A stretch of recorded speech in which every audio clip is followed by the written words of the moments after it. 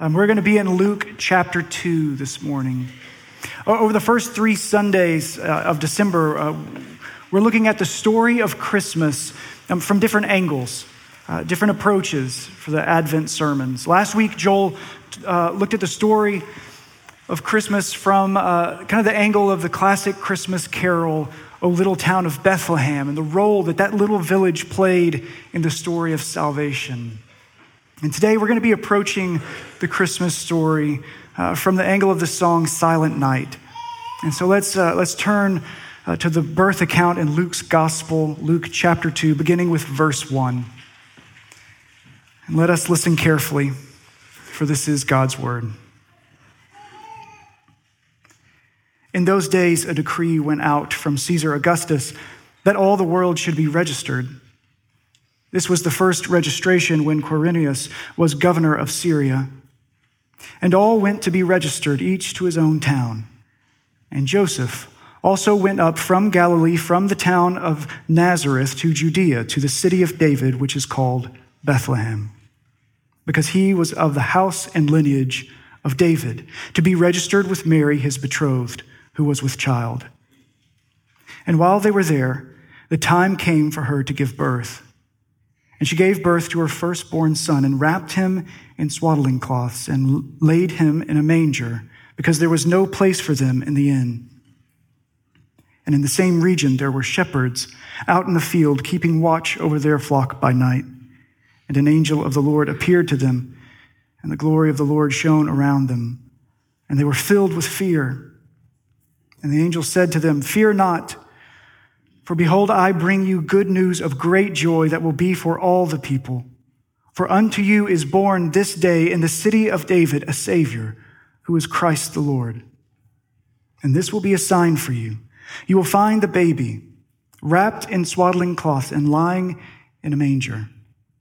And suddenly there was with the angel a multitude of the heavenly host, praising God and saying, "Glory to God in the highest, and on earth peace among those with whom he is pleased." When the angels went away from them into heaven, the shepherds said to one another, "Let us go over to Bethlehem and see this thing that has happened, which the Lord has made known to us." And they went with haste and found Mary and Joseph and the baby lying in a manger. And when they saw it, they made known to them the saying that had been told them concerning this child.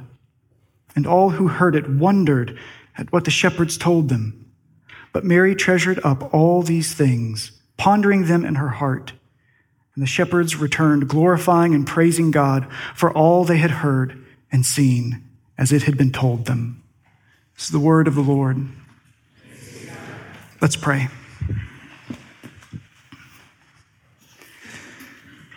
Father, we thank you for your grace and your love, without which not one of us would be here this morning. We thank you for your word, and we trust that the Spirit will lead us to truth and faith as we hear you speak to us. So it is with all confidence and all humility that we ask, Lord, speak, for your servants are listening. We pray these things in the name of the Father and the Son and the Holy Spirit. Amen. The song Silent Night was written in 1816 by a minister named Joseph Mohr in a little Austrian village of Oberndorf. Father Mohr was a priest at a chapel called St. Nicholas. I'm sure that many of you have heard the story before, how the classic Christmas carol Silent Night was written. But for those of you who haven't, on Christmas Eve, 1816, Mohr was off visiting a family in the mountains outside of the village. The family had just welcomed a new baby, and Father Mohr was going to visit them because they would not be able to make it to the Christmas Mass that evening. And while Father Mohr was away, the church organist, Franz Gruber, which I'm not sure if you are looking for a baby name, but look no further. Franz Gruber.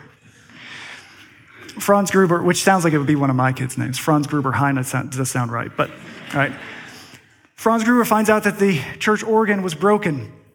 It's terrible news. There would be no music for the Christmas Mass. And Father Mohr began his journey home through the snowy woods. He thought about the family that he was just leaving, the mother and child. He thought about how quiet and still the night was in the woods. And along the way home, Moore composed the poem, Silent Night, Holy Night, all is calm, all is bright. Moore decided that he would ask Franz Gruber to set the poem to music. And when he arrived back at St. Nicholas, he found the organist was distraught. And Gruber shared the dreadful news. The organ was broken. There would be no music for Christmas Eve. Father Moore declared there will be music. He asked Gruber to get his guitar and to put this new poem to music. And that night, there in the snowy Austrian village on Christmas Eve, 1816, the song Silent Night was sung for the first time. But that's not the end of the story, because how did that little poem in that little chapel in that little village become the third highest selling single of all time? Besides it being recorded by Bing Crosby. That had a lot to do with it. A few months later, in the spring of 1817, an organ mender came to the village chapel, and he repaired the organ, and he asked Franz Gruber to test it out. Gruber, still with the tune lingering in his head from Christmas Eve, he played Silent Night. And it was so good that the organ mender could not get it out of his head, and he returned to his village. And all the children in his village were so happy to see him returning home. Remember when you would see the organ mender making his way back to the village? You would join with all the other village children to greet him. Well, that's what happened here. All the children gathered around the organ mender, and he sang to them this new song, Silent Night. And they passed it on from there around the world. The end. It's a lovely story. It's a Hallmark Channel story. There's only one problem. It's not true. A few parts are true. A few principal things are true. A Silent Night was written by Father Moore. He wrote it in 1816. He was the minister at St. Nicholas's in Austria. Franz Gruber really did write the music 2 years later. But outside of that, the rest is a legend, made up. The broken organ, the writing the poem on the snowy walk home, scrambling to compose the music on the guitar before the Christmas Eve service, all made up. The part of the story that I don't like is that the organist gave up on music after an hour. He just sat on the porch like a goon and waited. You see, why not just play another song on the guitar? There are other Christmas songs that people already know. You don't have to scramble 2 hours before the service. But this made-up story, Silent Night and the Broken Organ, it's a story that's been told for almost 100 years. It was made up the first time we see it many miles away from Austria in America in 1930. In 1956, a short film was made in America about this legend of Silent Night. And that film helped spread this better story. And still today, you can find new editions, new versions of people retelling this grander story. But there isn't any record of the details until 1930. So how does this happen? How does it go from a simple poem to a grand legend? What is this urge to make things more extraordinary, more impressive? What is this penchant for trying to improve our stories? The impulse to make a better version. We do this with so many things. We build things up in our minds. We set standards that nothing can live up to, and we set out to try and rewrite a better story. The story of the entrance of God into his own creation, entering in to be a part of his own creation, is extraordinary. And it happened in an unbelievably simple way. The story of the birth of Jesus to the Virgin Mary on a night in the little town of Bethlehem is far more extraordinary than we have ever imagined. And at the same time, it is far simpler than we have ever imagined. So simple, in fact, that at the entrance of the eternal King of Kings, no one even noticed. The poem Silent Night It offers a picture taken from Luke chapter 2 that it highlights the simple handful of people that God awakened that night to care.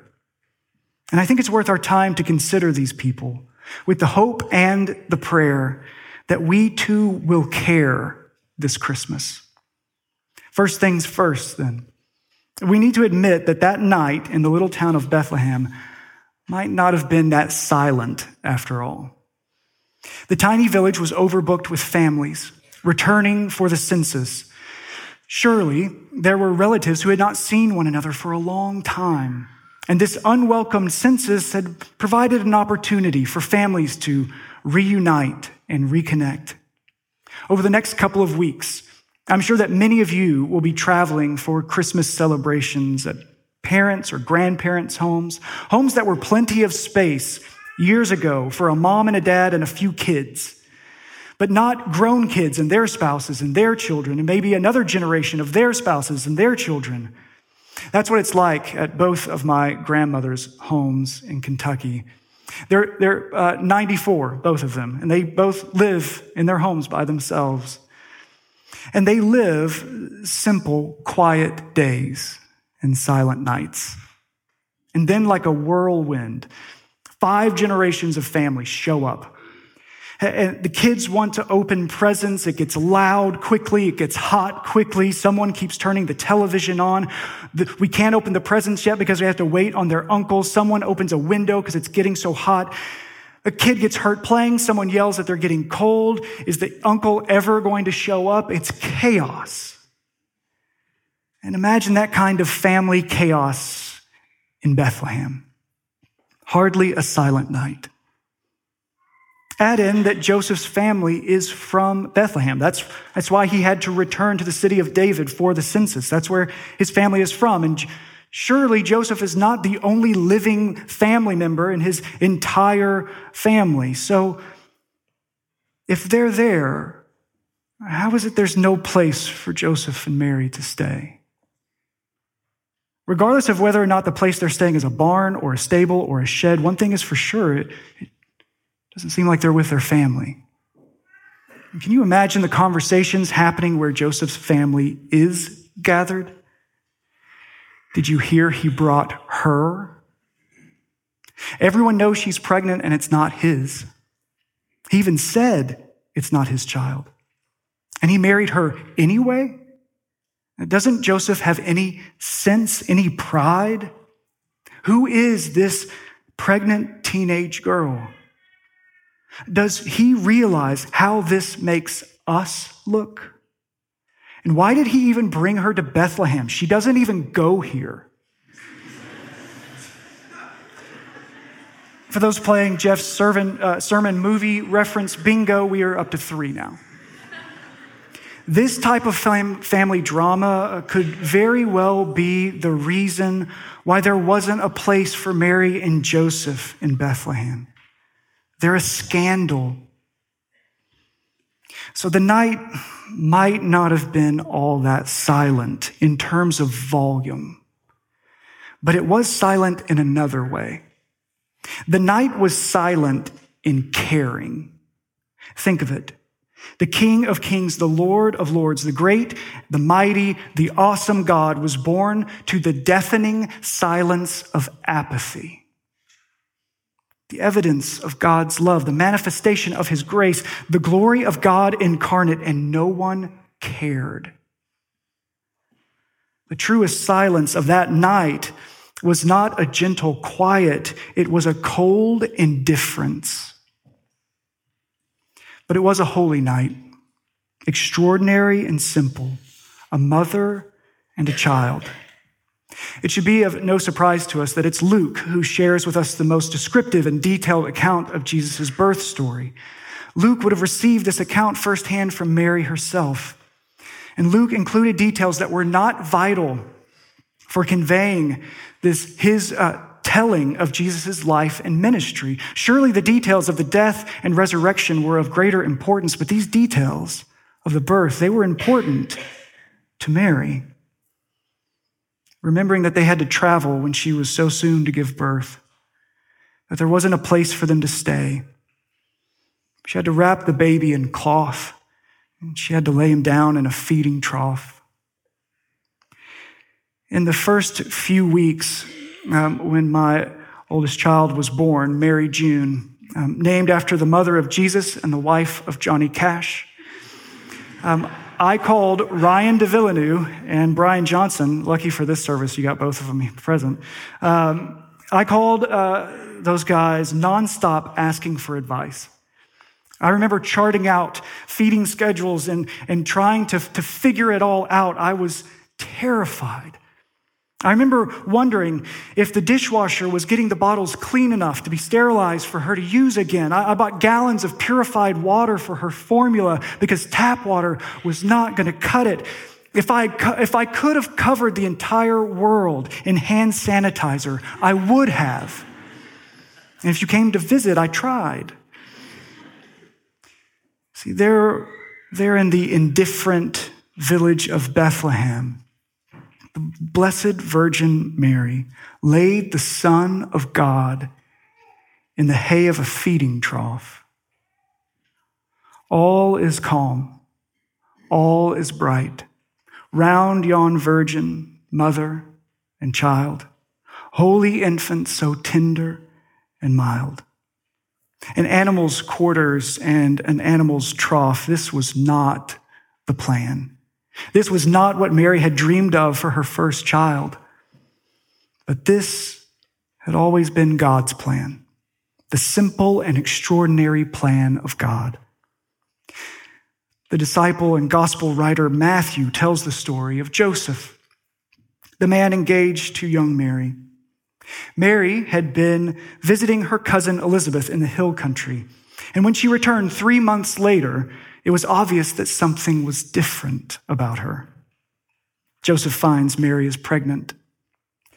Before she had left to go to her cousin's house, the angel Gabriel had visited Mary and told her of the promised child to come. He told her the child would be the Son of the Most High, that he would be called Holy and the Son of God. What do you think Mary said to Joseph? What do you think Joseph said to Mary? The poet W.H. Auden imagined this trouble for Joseph in his Christmas poem, For the Time Being. Auden imagines Joseph getting ready to see Mary after she's been gone for 3 months. He's very excited to see her, and he's walking up to meet her for this date. And he passes through this crowd in the streets, the people of Nazareth, who've already heard that Mary is pregnant. The rumors are beginning to spread of her version of what happened. Auden writes of the crowd calling out to Joseph, quote, "Joseph, you have heard what Mary says occurred. Yes, it may be so. Is it likely? No. Mary may be pure, but Joseph, are you sure?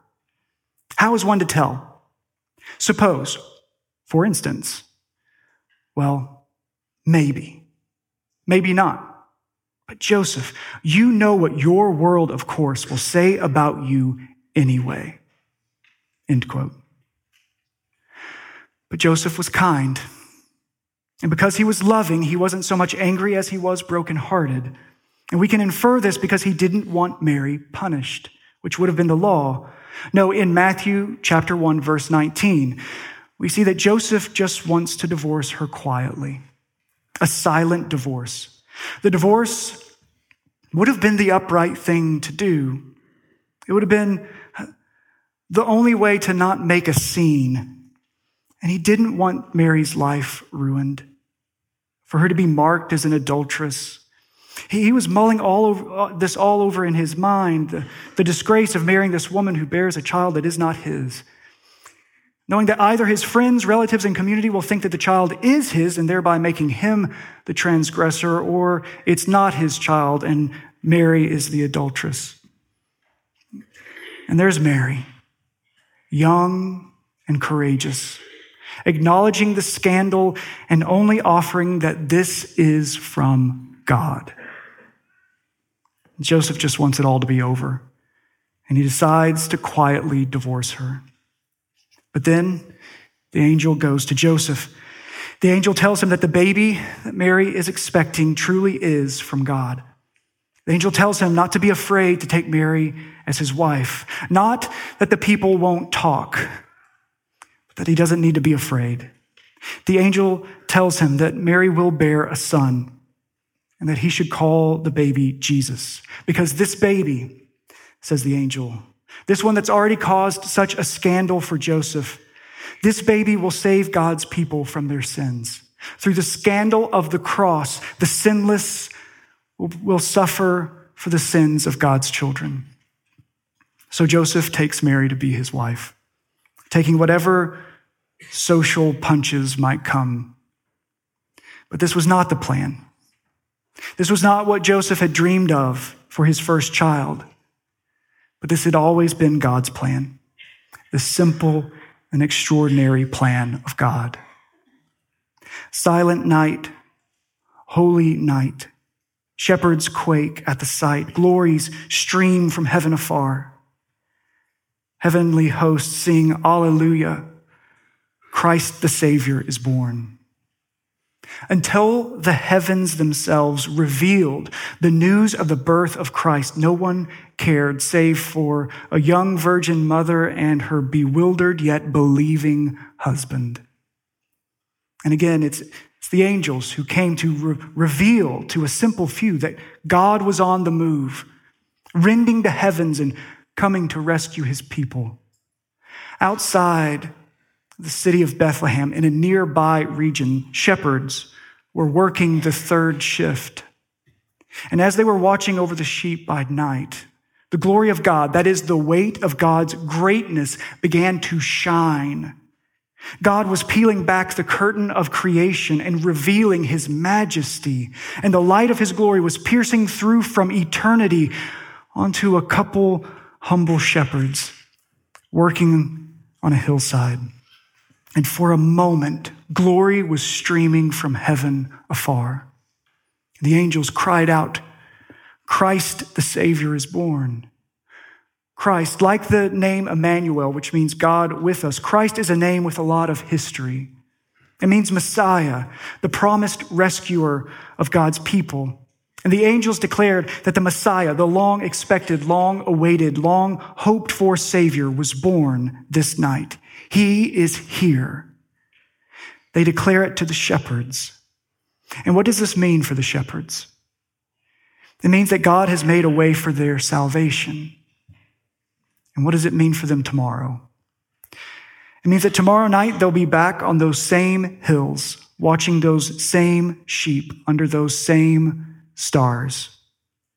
It means the extraordinary and the simple. 20 years will go by, 30 years will go by. And as old men, do you think that those shepherds would one day strain to remember the sound of the angels singing? Did they one day strain to remember if anything really happened that night on the hillside? Would they one day ask themselves, was it all a dream? The joy, the angels, the believing, the running to Bethlehem, finding the Savior in the manger and finding ourselves in him. No matter how hard we try, we don't get to write a better story for ourselves or for others. We don't get to clean up our stories and make every tragedy end in triumph, every problem find a delightful conclusion. The credits don't roll as these happy shepherds head back to their sheep. Life keeps going. We don't get to write a perfect ending to every catastrophe. We don't always get a silent night out of every broken organ. Those of you who follow Jesus, you have been met by Jesus and his grace. He has changed you. He brought you from death to life. He set you free from sin. He liberated you from hatred. He turned you from an enemy of God to a child of God. He has done this, and at some point in your life, you believed it. And today, you have laundry to do. You have homework and expense reports and people you need to apologize to. And you get frustrated with yourself for not being as good of a friend or a daughter or a father as you want to be. and you have a hard time remembering to pray and to worship the Lord. You have a hard time remembering all that Jesus has done and is doing and will do. And before long, even when you begin to remember these things, you're going to have more laundry to do. The living Lord met you and brought you salvation. And sometimes you strain to remember if anything really happened. Was it all a dream? The joy, the turning, the trusting, the believing, running to Jesus and finding the Savior and being found in him. We don't get to rewrite a better story for ourselves. We have to own the story we have. No amendments, no abridged version. But as my friend Doug Webster says, we have to realize that there is a story that redeems our stories. And in realizing this, we see that we are less like the Magi, the wise men bringing gifts to Jesus. And we see that we are more like the shepherds than we ever thought possible. Because like those shepherds, we come to Jesus with nothing to offer. We draw near to the one who offers us everything.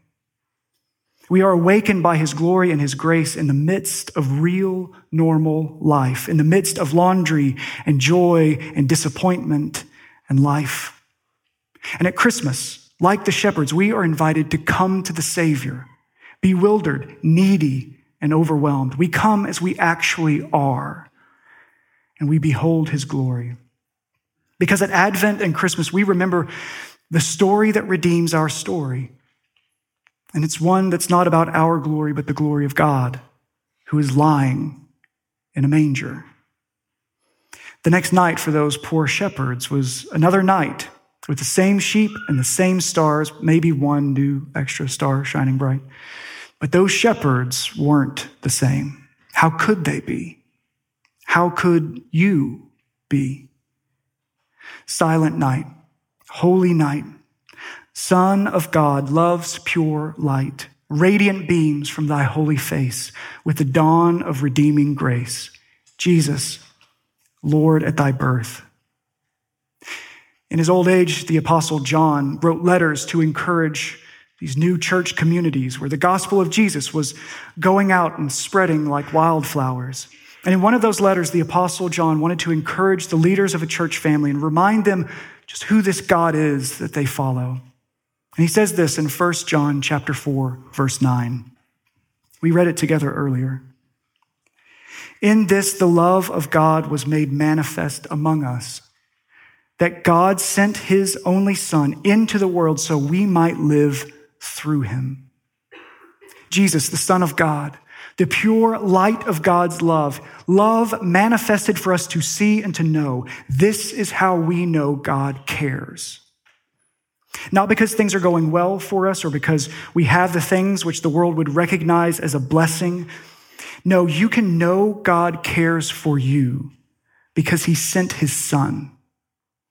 He sent his only Son into our world so we might live through him. This is love come down. And that is all you need this Christmas to know that God does care for you.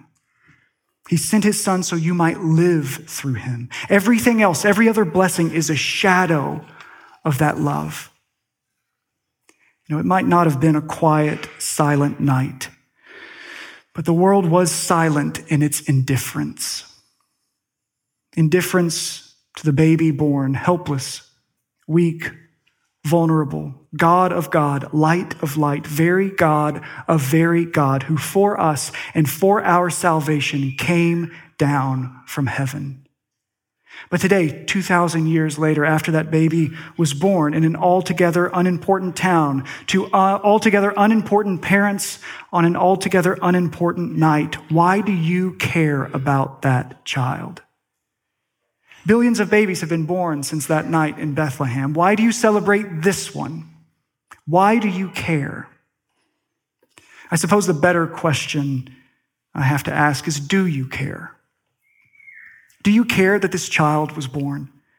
Or is the celebration of Christmas so culturally inevitable that it's just easier to go along with the season, but ultimately you are indifferent to the central story being true? Does it matter to you if this baby was really born of a virgin? Does it matter to you if this baby was really wrapped in swaddling cloths and laid in a manger? Does it matter to you if this baby was really named Jesus because the angel said he would save his people from their sins? Does it matter to you if this baby actually grew up to do it? To save the people from their sins? That he was born to live and to die and to rise and to reign forever? Do you care? Or like all of Bethlehem and beyond that night, are you indifferent?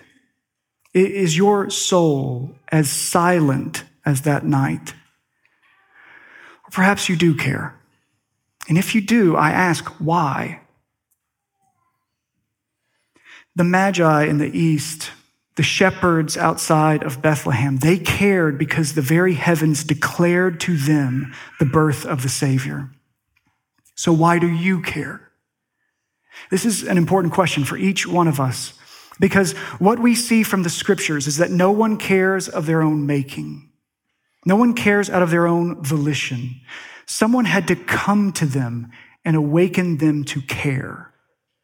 Culture is strong enough to make you drag a fir tree into your home and hang socks above your fireplace. Culture is strong enough to make you watch the same movies and listen to the same music every December. But culture is not strong enough to make you care about this baby born in the silent indifference of the world. Only God can make you care. Only God can give you the eyes to see that your only hope is laying in that manger, wrapped in scraps of cloth. Only God can turn you from your willful indifference and awaken sincere affection and everlasting thankfulness. Only God can bring your heart and your mind to the outer limits of understanding, to trust that this baby is actually God in the flesh. Only God can rip the heavens apart and come down to rescue you in all power and all humility. We know God cares for us because he sent Jesus to rescue us. How do we know if we care? It's not simply what we feel at Christmas, our emotions. It's not simply what we do at Christmas, maybe our volunteering. It's not simply what we offer at Christmas, our giving. No, our caring will be known in our trusting Jesus. This Advent and Christmas, how will you know if you care? How will you know if you are living and abiding in the love of God? Where will you look to know if you care? We will look for the fullness of joy that is found in believing Jesus, trusting him and obeying him. That's how we will know if we care. And if you care, remember, it's not because you have loved God, but because he has loved you first. You care because he cared for you first.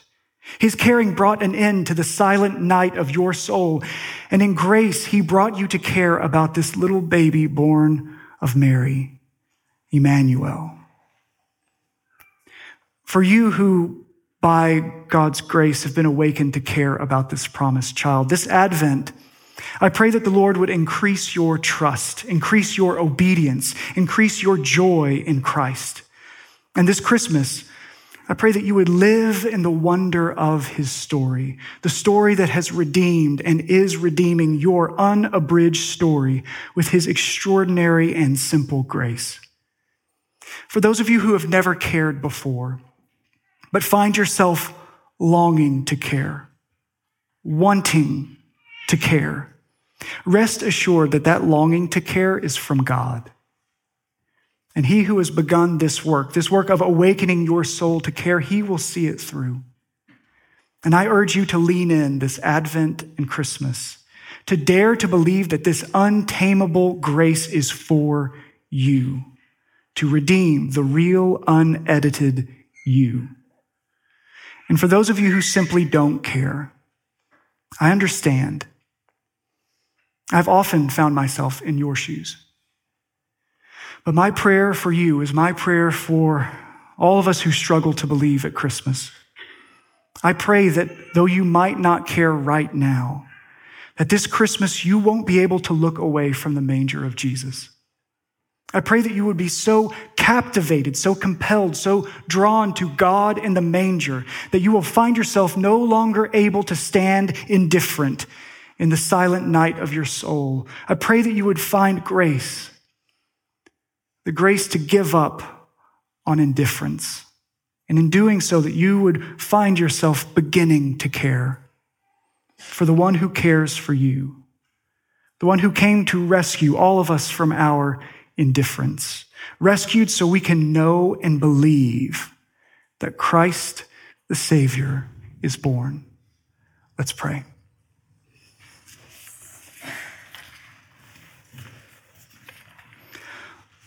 Oh Lord, you know us better than we know ourselves. And each one of us in this room, whether we know it or not, we are desperate for you. Desperate for you to be close. Desperate for you to speak the truth of your grace into our lives. Desperate to know that you really love us. So Spirit, turn our attention, the attention of our minds, our eyes, our ears, our hearts, turn our attention to Jesus, that we might behold him this Advent. That we would believe this love, your love that predestined us for adoption as your children, to believe the care that you have for us, and help us to care for you, to love you with our whole hearts, to trust you with all our minds, to obey you with all of our strength. Lord, meet us in this time, we pray. We ask these things in the name of the Father, and the Son, and the Holy Spirit. Amen.